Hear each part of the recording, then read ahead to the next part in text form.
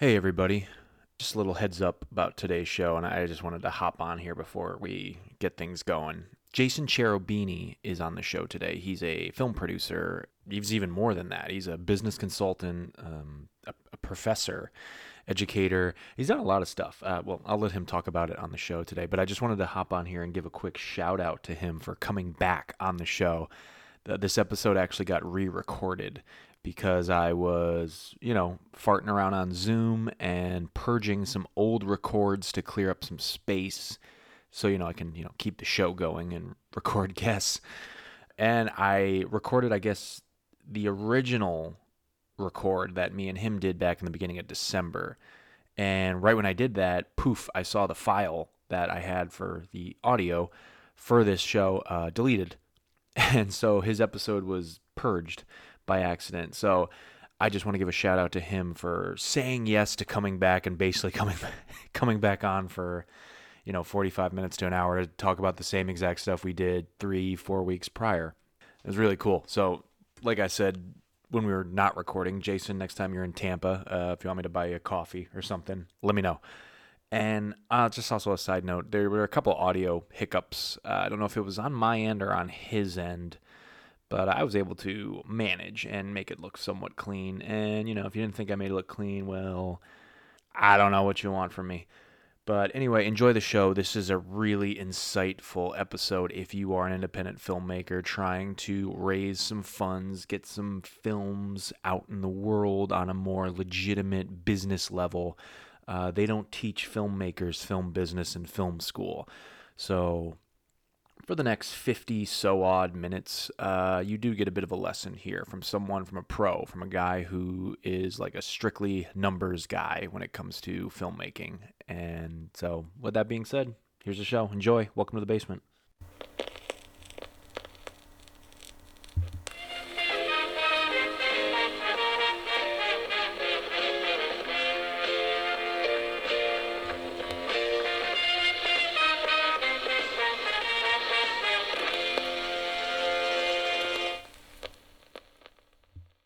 All right, everybody, welcome to the basement. I have quite a challenge here today because I usually have a lot of directors, a lot of actors. I don't know, just a lot of, I don't have a lot of producers or like numbers guys here. So we're going to talk some film business on the show. And I got Jason Cherubini, producer over at Dawn's Light Media, on the show today. Jason, thank you for coming on. Thanks so much for having me. Awesome. So you're a I mean, you're a lot of things. You're an educator, business. I got a list here: educator, business consultant, film producer. You're a college professor, entrepreneur. How do you juggle all these talents? Uh, it's career ADHD. Get bored and jump around a little bit. But almost all of it is around the finance and accounting side, that very operational function across the different businesses. So even though it may have a lot of different facets, it really has that central theme. Cool. So you are a film producer, like I just said. You are like I mean, we've talked a little bit prior to the show. You are like a strictly numbers guy, it seems, obviously with finance and whatnot. Talk to me like the beginning. Like how did filmmaking and doing what you do with the process like land in your lap, like as detailed as you can be? Yeah. So my career for most of it was more in the management consulting side, doing financial and operational management with a lot of startups, the venture capital, private equity world. And that had a lot of exposure to different tech, which then got me into a lot of educational technology, which then got me exposure to video games, which then opened up some of the area into more expanded media. Um, First foray into film was 2013, 2014. An associate had put a few bucks into a vanity project, really wanted to see his name on the screen, asked me to look over the numbers, and I thought it was the absolute worst business I had ever seen. Filmmaking as a business, just, it was ugly. But to then dig into it and see different areas, we kind of hack together a model that would work for us to do some investment into it. A lot of finishing funds on projects, projects that were in the can or had a good chunk of what was there moving in with some financing funds. And that's what we did for a couple of years. But we kept seeing a lot of the same problems with the productions that were coming to us. They were capitalized, or they didn't have a good distribution or monetization plan for when they were done, or it was just being artists without someone playing, or the phrase we used to use was the adult in the room. How are you actually going to get it across the finish line, get it out to distributors, get money back? So not only making something of it, but that your project is actually going to be seen by someone outside your friends and family. So in 2017, we moved into the full-on production side of it. First one we did was Blackwater with Jean-Claude Van Damme and Dolph Lundgren. Shot that down in Mobile, Alabama. And then after that, and we kind of had our taste into what putting together a full feature theatrical release would be, we started focusing more on a lot of the made-for-TV type movies. Smaller, they were quicker turnaround, and we were really kind of able to hone what was needed to go from concept through to distribution and recoupment of our investment, and really be able to kind of systematize what was there. And that's what we've been doing. I think we filmed number 34 in February. So we've done a fair amount in the last few years. Yeah. I've filmed 0, and but I'm also not like I'm not in your field really, but well, I kind of am. But I want to touch on a lot of the films that your company's put out in a little bit. But you just mentioned you did some, behind the scenes work in like video games, and I mean, I just kind of, because I got like a little bit of a listener base on this show that are huge gamers. Like, what was, just kind of go into detail, like what was that all about? A lot of that branched off of educational technology. So I helped stand up a startup in the ed tech field that had a lot of gamification in it. We were dealing with a lot of the studios out of Austin, a little bit of the offshore studios, to put together the game components, the game mechanics of it. After that, I worked with a couple of smaller studios here in the DC area, which actually has a very active video game community. Really? As well I didn't know that. Bethesda Studios is Bethesda, Maryland. And so Bethesda ZeniMax is all here, and there's been a couple of splinter companies as well. So we actually are very active, and actually very active right now in augmented reality and virtual reality development. Baltimore, I think, is the 4th largest hub for it in the United States. Austin, San Francisco, I think it's Boston, and then Baltimore. So in that area, helped a couple of other startups with it. So it's an interesting and fun area to play with. And as somebody who grew up in the video game era, I love that stuff. So being able to be involved and see kind of the workings of it was very enjoyable. So you grew up in the video game era. I want to go back and get some nostalgia out of this. Like, were you like, what did you play when you were younger? Well, out of my game room, I have my original Atari 2600. I have my original NES. I was a little too young for the Commodore 64, but I did play on them with some of my neighbors, but was definitely a little before my time. Zelda was my first real love on the consoles. On PCs, it was all of the Sierra games, the King's Quest, the Space Quests. I still have a shelf with all of those in their original boxes because I think they're phenomenal. Mm-hmm. Awesome. No, that's cool. I mean, I grew up in the N64 era, and I think the first one, well, I mean, I grew up in the Sega Genesis era, and I was the Mortal Kombats and the games I shouldn't have been playing at 6 years old. So I was the drinking games on GoldenEye on the N64 in college. That was how I spent one too many nights when I should have been studying. To branch off that, real quick, I think the last time I played GoldenEye was about 5 years ago, and I don't know if it's just the adjustments of like a PlayStation controller now and how it feels in your hand. I picked up an N64 controller for the first time in maybe 15 years when I played GoldenEye again.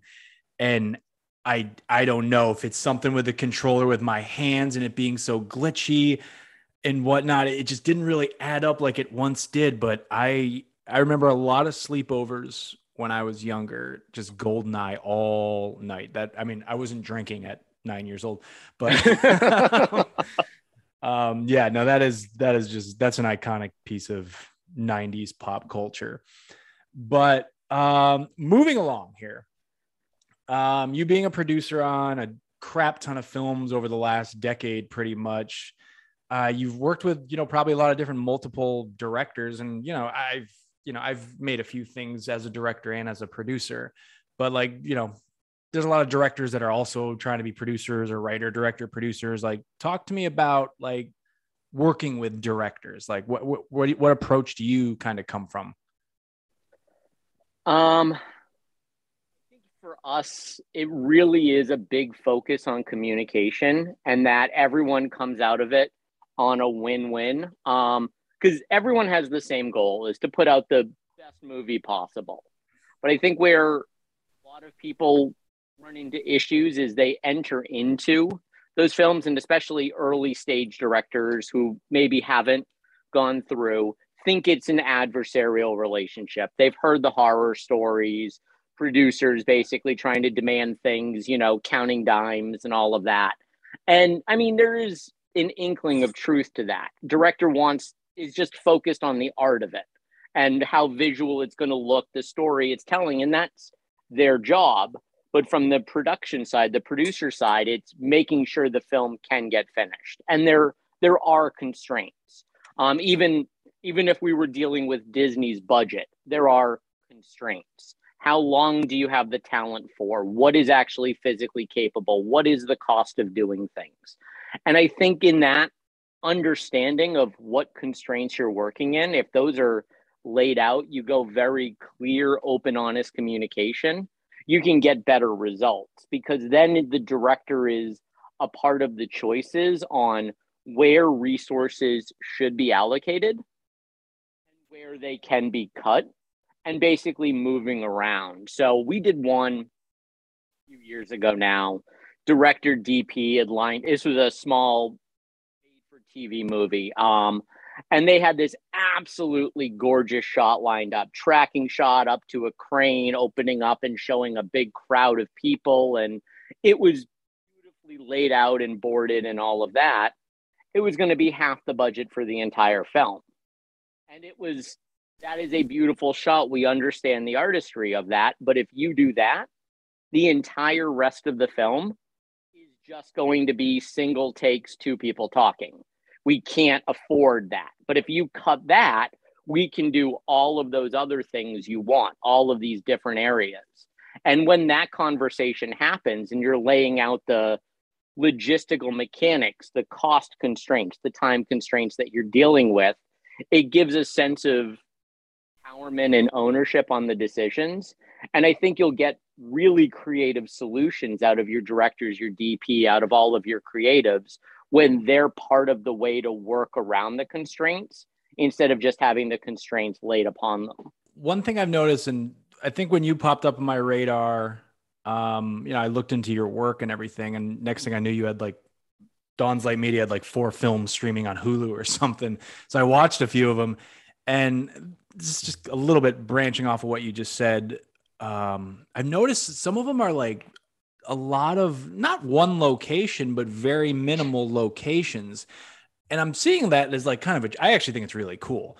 I'm seeing that as kind of a trend with like films on the streaming platform. I don't know if it's COVID that did that, and I'm sure that does play a fact into it, but do you like try to strive to have films that are kind of those 1 to 2 or 3 location kind of movies? If we can. And that's something I think COVID has definitely shifted a lot more people to that focus. But that's one of those constraints that if we can put in place, and if that can be something that's worked into the script early, and that's part of the storytelling, it makes life easier because it frees up budget for other things. Not just that we're not running around and having to get a bunch of different locations, but it saves huge amounts of time on company moves. Because if we can set up shop at one place, then we're not having to move the entire crew and lose a half a day here, lose a full day there. So it allows us to be able to do more with what we have, and more of the resources go onto the screen instead of stuff that the audience is never going to see. So you're telling me you have no plans to direct or have a film with massive explosions going off in Times Square anytime soon? I mean, as wonderful as that sounds, someone can get my $10 to go watch it in the movie theater. It's not going to be one that we do. Again, I love to see it. I love the big Marvel, the big thing. I mean, anyway, those are on soundstage, done on sound stages now anyway. I love the idea of it. It's just when I look at how it's done and I'm like, they'll say those same effects, those same stories, there are other ways to tell them that are not as spectacular, but that ends up working better for the type of films that we're putting out. Yeah, no, I agree. I think, yeah, the market feels like it's shifting towards these smaller films that are smaller in budget, but still have a high concept, which I think is good for independent filmmakers, personally. But I just want to jump into, because I know I have a lot of independent filmmakers that listen to this that are trying to get something made or talk to guys like you. And I'm not saying they should flood your email with pitch decks, because I know that can be kind of annoying. But like, regardless, like obviously, like when a filmmaker is prepping a pitch deck or just some sort of packet to send to a guy like you or anybody else out there, like what do you look for in a pitch deck? Oh, I think especially if it's cold, it's not trying to get all the information across at once. I think that's a big mistake. People think that they've got the one shot. I'm going to send the log line, the script, the pitch deck, maybe a demo, and it's just this massive amount of information. And even if there would be something good in there, that's the easiest thing in the world for me to hit. I hit archive, not delete, because you never know when you want to go back, but it's not going to be looked through. What I've always said when talking with newer filmmakers and even people I've worked with in the past, you've got 30 seconds of my attention in that email. And I think this is true of any producer. It's if we don't just hit delete immediately, or if somebody doesn't just hit delete, they've got what they're going to see on the screen when it opens up. You've got about 30 seconds. They're going to read the 4 or 5 lines. You got to grab the attention with that. What about you? What about your story? What about your script? Someone want to learn more.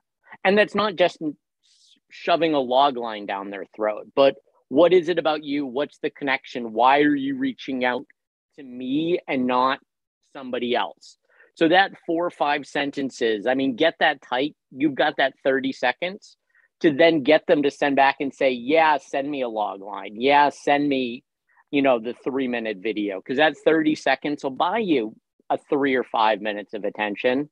And then after that 3 or 5 minutes, then if they still want more, then they'll put the time into your pitch deck. Then they'll put the time into digging a little bit more. So I think that's the biggest advice, is don't look at it as I need to get it all across at once. It's not, you're not batting for the fences. Get on base with that first reach out. Just get them enough to respond back, to show some level of interest. And that in some cases is not this big high level thing. It's why are you reaching out to me?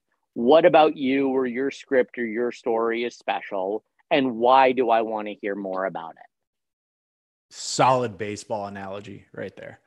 Get on base first. Yeah. Cause no, I honestly, I also believe in maybe creating relationships organically with people who you're trying to get stuff in front of. Like, I can see it on people's faces when I meet them. They have that script in their back pocket and they're just like, just read it.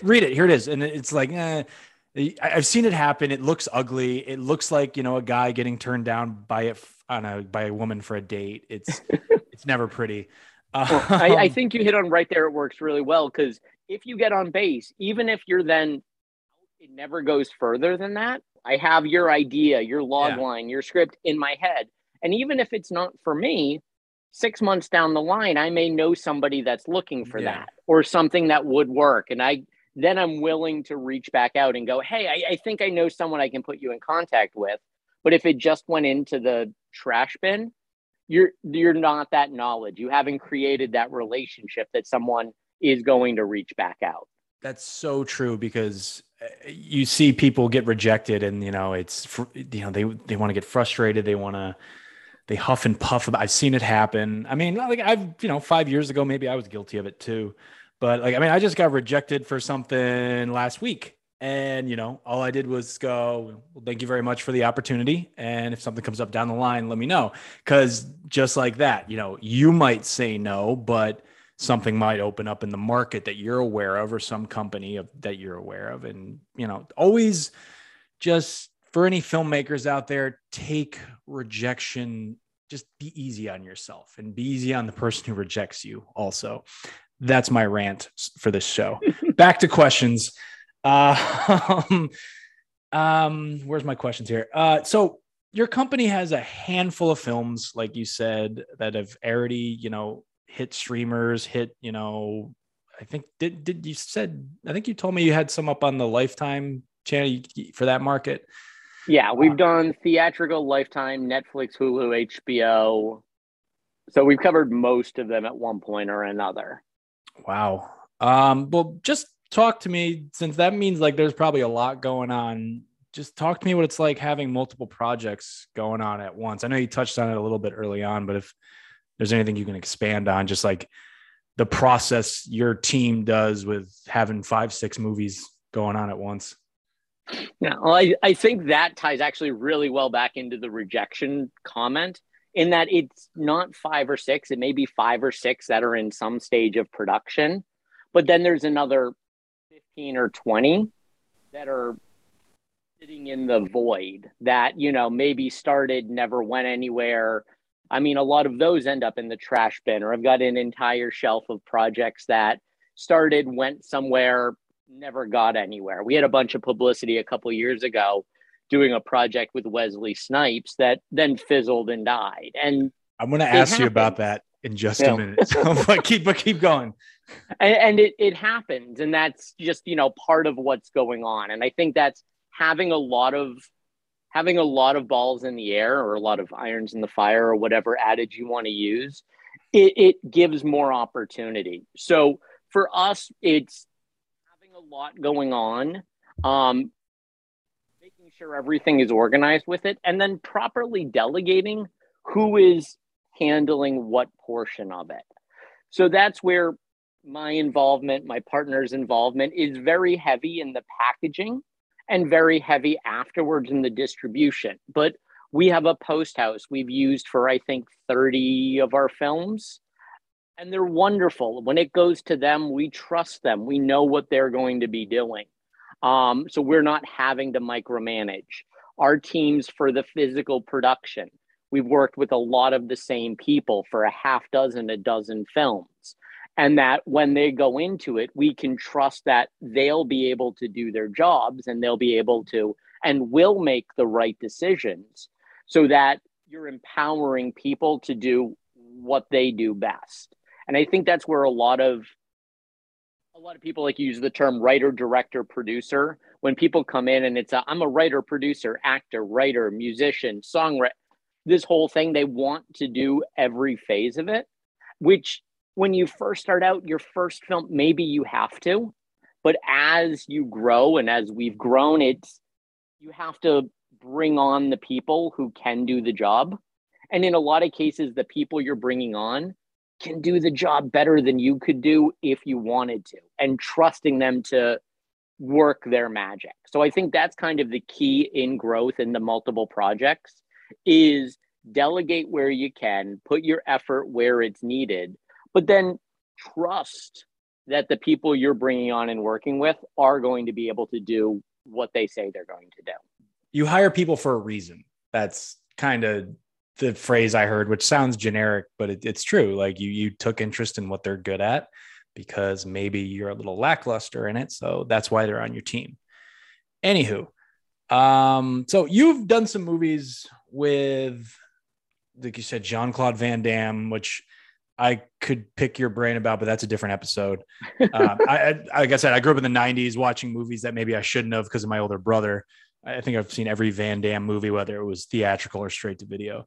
Dolph Lundgren, Kelsey Grammer, Thomas J. Like once I started putting everything together with you and your company, and I'm like, wow, this is some top tier figures or talent in movies. I'm not trying to say there, but tell me what it's like bringing these name actors on, to a movie, and just the process you go through and working with them, if you've worked with them directly or just been talking to their agents and whatnot. What's that like? Agents are agents, no matter who or what size the talent is. They're all doing the same thing, and that's working with some other producers, directors. Always want to take, again, the agent as the enemy, and that they're a gatekeeper and they're going to not make it happen. And I mean, I can tell horror stories, and I can. They're paid to say no a lot. So, but that's what it is. When you understand that's their job, is to say no. It's their job to get the most money for their client. And if you see that, you respect that that's what they're trying to do, it's then easier to work with them. You can go in and this is the project we're doing. This is the amount of time. This is the amount we have on the budget. This is where we can work with you. This is where we can't. And you can normally come to that agreement. But if that's one where you go in combative and you take them saying no, or you take anything they say is just, it's too much, it's too out there, it sours the relationship before it starts. If you just understand that it's their job to get the most for their clients, and it's your job as a producer to, again, win-win, everybody's happy. This is what you have set in the budget for them. If they're willing to work for that, that's phenomenal. If not, it was great talking with you. Maybe on a future project, we can make something work. And that's, again, been with everybody, whether we're talking about somebody who's just gotten representation for the first time, or we're talking with someone like a Van Damme's agent or someone over at CAA with like Snipes' agent. With any of them, it's always the same job. You understand that, you respect that, and it makes it work a lot easier.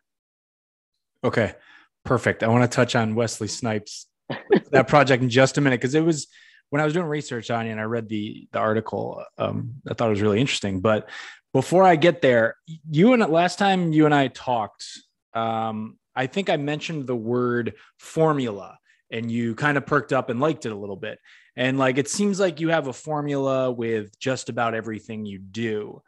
Now, there's films out there that get criticized for being too formulaic. Lifetime Christmas movies are, what's going to happen, but yet you still watch them all the time. Just talk to me about, formula, the 3-act structure formula movie versus any other art house thing. And, do you seem to flock more to having a formula in the films you produce or not? Yeah. Formulas become formulas for a reason. And that's, especially if they work. Well, that's the thing. If it's become a formula that we talk about, like the 3-act structure, like the 15-beat sheet, like any of these things, they are known because they work.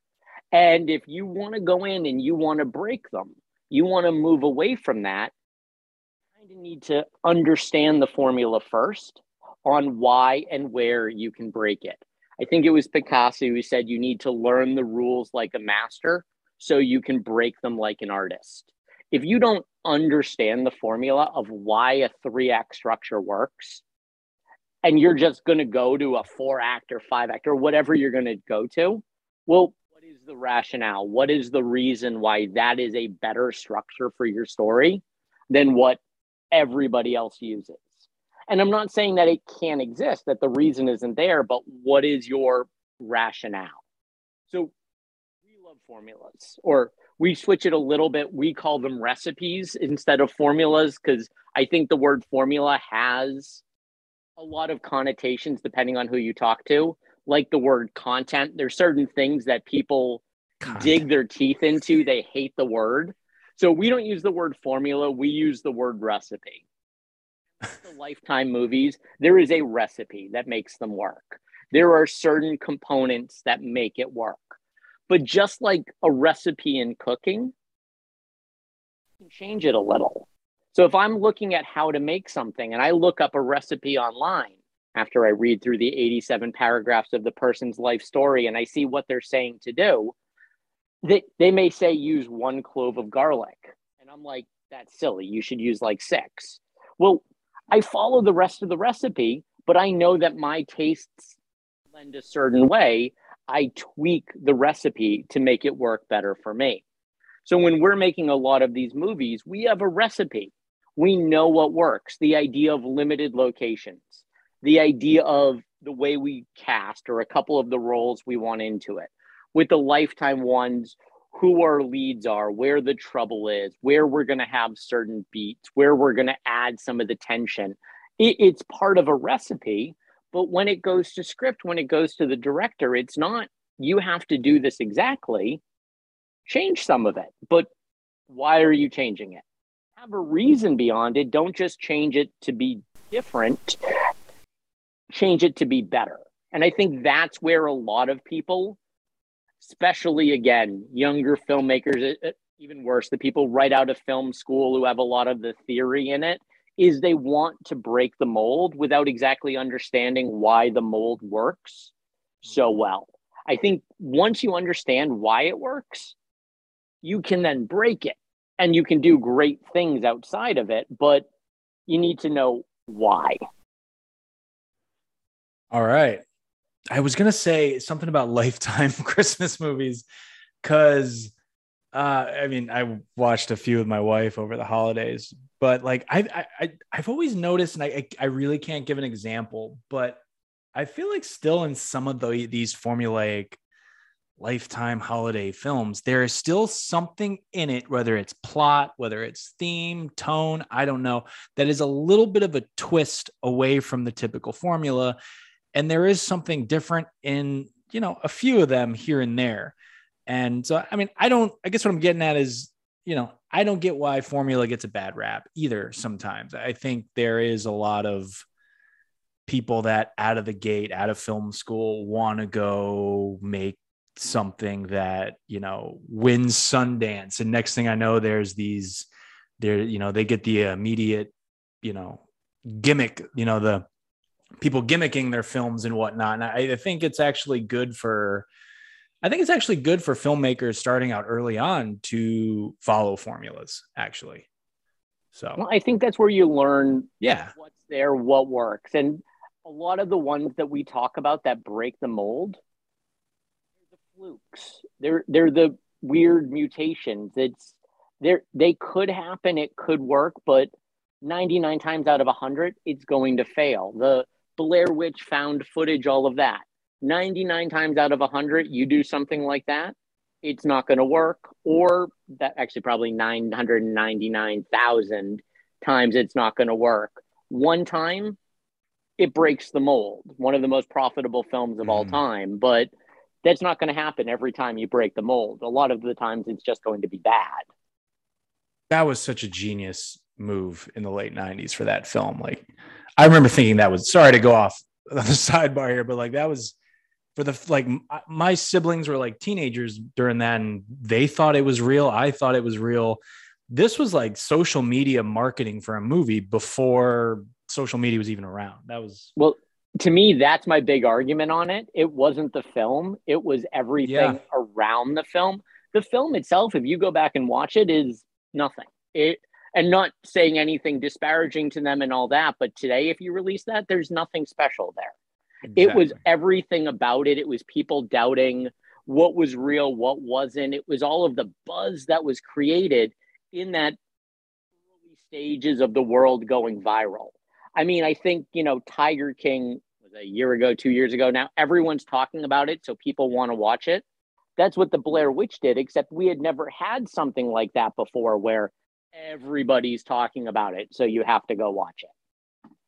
Yeah, Tiger King was perfect for early days of coronavirus lockdown. I'm guilty of that. Sitting down and watching all that too, and they just dropped the second season, and I heard it sucked. I didn't really care to watch it. I'm not interested to anymore. Go back and revisit those characters. Yeah, it's kind of like it's all about timing too with dropping films, and when is it right, when is it not right. That could determine if the thing just fizzles away or if it blows up. Anywho, I wish I could say more about that, but I'm starting to get like what's called dad brain, and like I'm forgetting stuff already. So moving on, a couple more questions here. Let's say, when you get a script and you're going into the development phases, or you got something in front of you that you like. When you're reading it, are you seeing the film, like the vision of it, or are you seeing like the financial side of it first? If that makes any sense.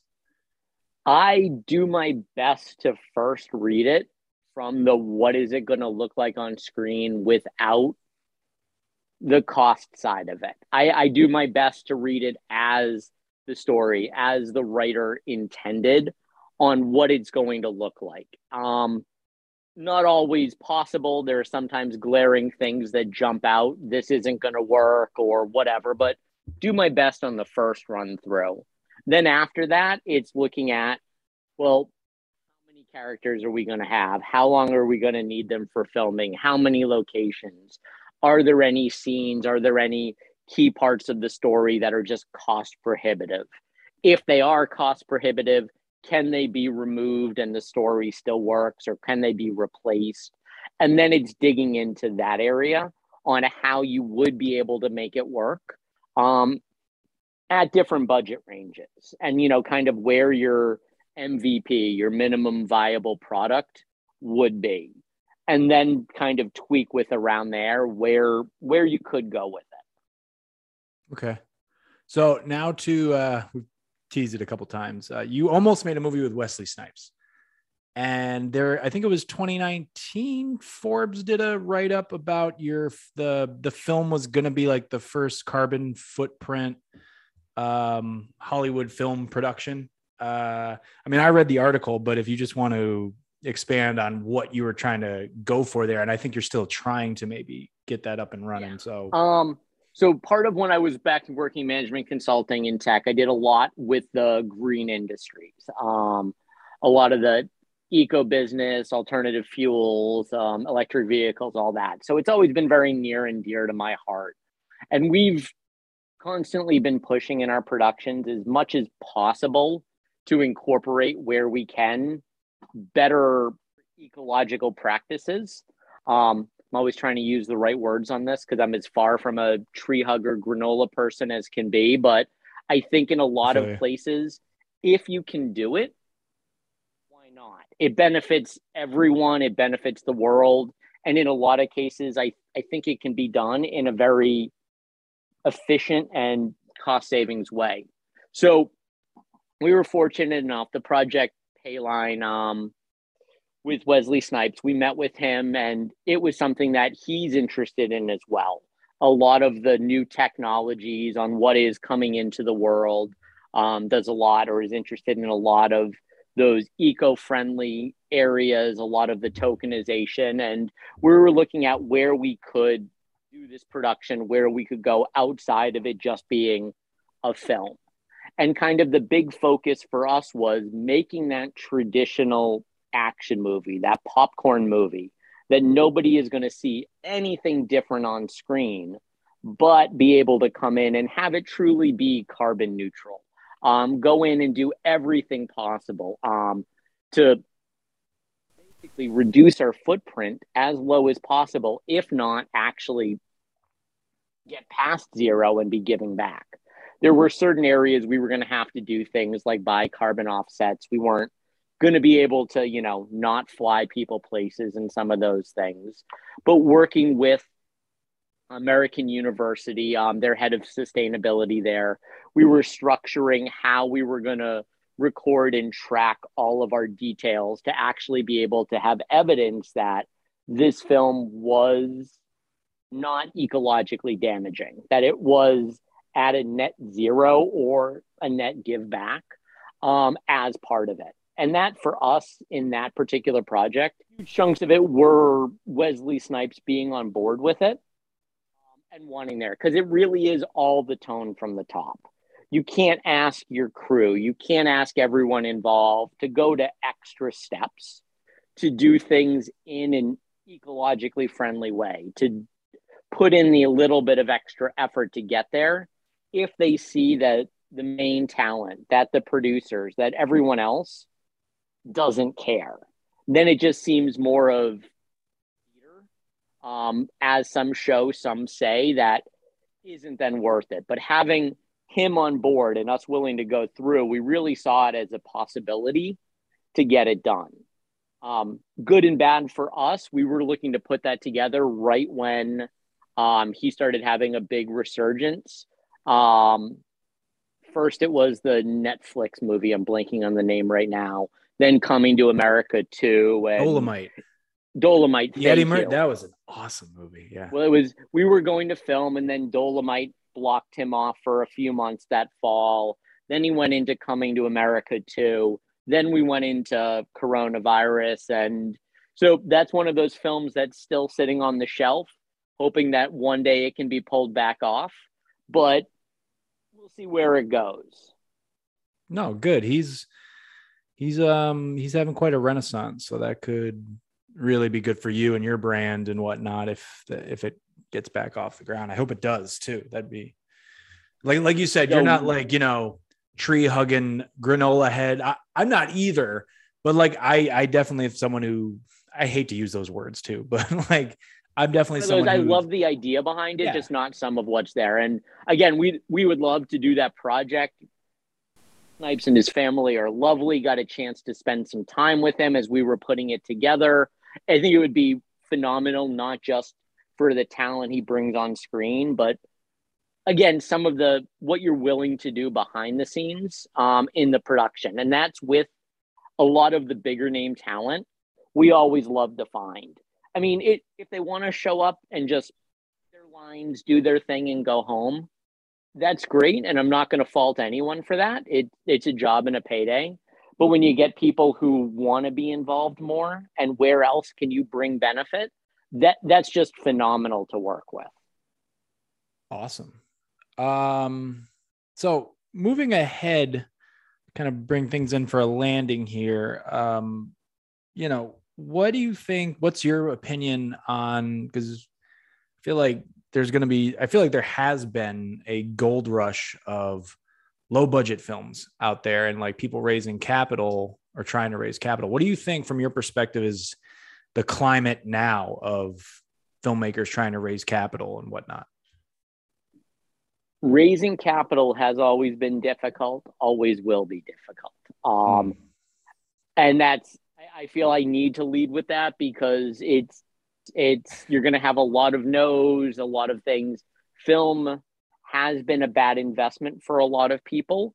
Film in a lot of ways can be a bad investment. There's a lot of risks associated with it.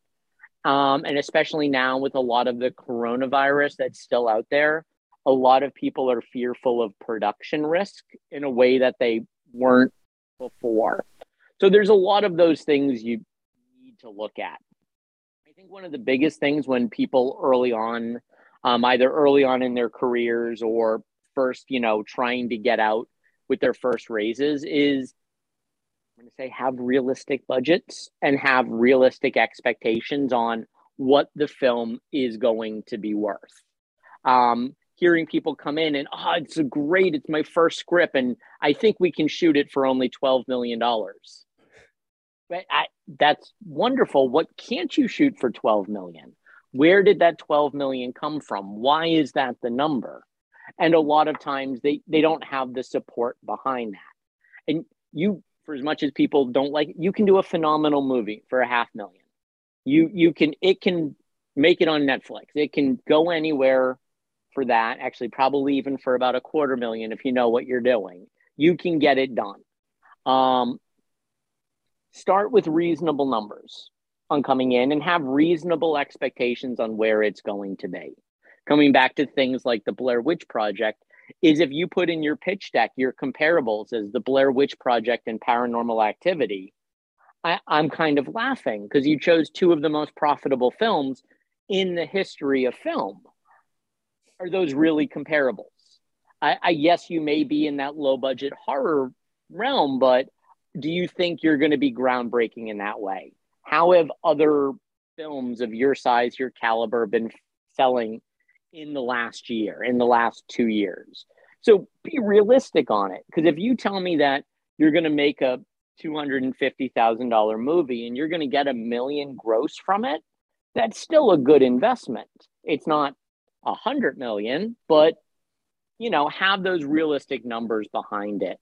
And then have an idea on your putting out your risk mitigation. What guarantees can you put in place, or where can you minimize the risk to your investor? And I think the single biggest thing you can do with that is have what we used to call in financing world pain money. You're in for a chunk of the budget. Your own personal savings are in there. If this thing fails, you're hurting. So show that your interests are aligned with them directly, and you're not asking them to put their money where you haven't already put yours. All right. A lot of tidbits here on this episode. So real quick, I always say real quick and it turns into like a 5-10 minute thing. That's like the thing on the show. But well, this should be quick, but whatever with your production company churning out, films left and right. This is kind of a two-parter, but like, do you think Dawn's Light Media, are you guys going to stick in the feature world? Or are you going to maybe branch out into, I don't know. Like, I feel like I know we were talking about, gritting our teeth at the word content, but like any short form stuff. Cause I'm seeing like Disney do stuff like that and whatnot on their streaming platforms. But like, basically what I'm saying is there anything besides feature films you guys want to get your hands into? If you can say or not. Nothing we're gunning for directly. A couple of years ago, right before the pandemic, we were looking at moving more into some television and other content of that area. And it just didn't work for us at the time. It was more in line for us to continue expanding the feature production. At this point, I don't see a reason why we would deviate, go into television or go into other areas, but with the right opportunity, we definitely would. We're very opportunistic in that. If we see something that we think is going to work, and with it being a changing market, I don't know what things are going to look like in 3 years. So there may be new avenues that are worth exploring. And with that being said, like whatever you can and can't tell me or the listeners to the show, what's the future for your company? Like, what are you guys working on right now? I mean, I know you guys are shooting like all over the country. I see on the Instagram page, you guys are in Boston a lot. I know you're from the area. I'm from up there too. Down in New Orleans, I think there was a production going on. So like, what's coming down the pipeline? Whatever you can tell me. Well, a lot. We're hoping 2022 is very similar to our 2021. The last 16 months, we've shot 14 features. So we're hoping to do about the same in the next 18 months, stateside. We're looking in 2022, God willing, coronavirus, Omicron, all that stuff, to have our first outside the US, or well, technically we did one in Canada in the past, but we're looking at shooting one down in South America and one in Eastern Europe. So expand our footprint internationally. All right. Thank you for coming on and like giving us a crash course into, film finance and whatnot, and just the business side of all this. Cause, I think like, I know a lot of aspiring, well, not even aspiring, they're making stuff. They're just not making stuff at this level really. But, I know a lot of filmmakers that aren't really at least knowledgeable of the business side of filmmaking. And I think it's important, even if that's not like your go-to title, just at least being aware of this kind of stuff, because you need to go out and raise money for these damn things. Well, you don't need to. I mean, you can just, pick up your iPhone and just keep doing that the rest of your life. But if you really want to do something like that, stuff like this is important. So, Jason, is there anywhere on the internet people can stalk you, follow you, whatever's comfortable? If people, just want to track you down and follow whatever you're doing, is there a place? I'm basically across all social media as my name, Jason Cherubini. I put up a bunch of blogs and stuff on Medium and LinkedIn related to the really exciting things like film finance and tax credit financing and all of that stuff. So if people really want to get into the nuts and bolts of the bean counting, it's all there. All right, cool. And that's it for this episode today. Thank you guys for listening. Subscribe, leave a comment, and, keep this show from going out into the abyss of the internet. Take care, everybody. Bye.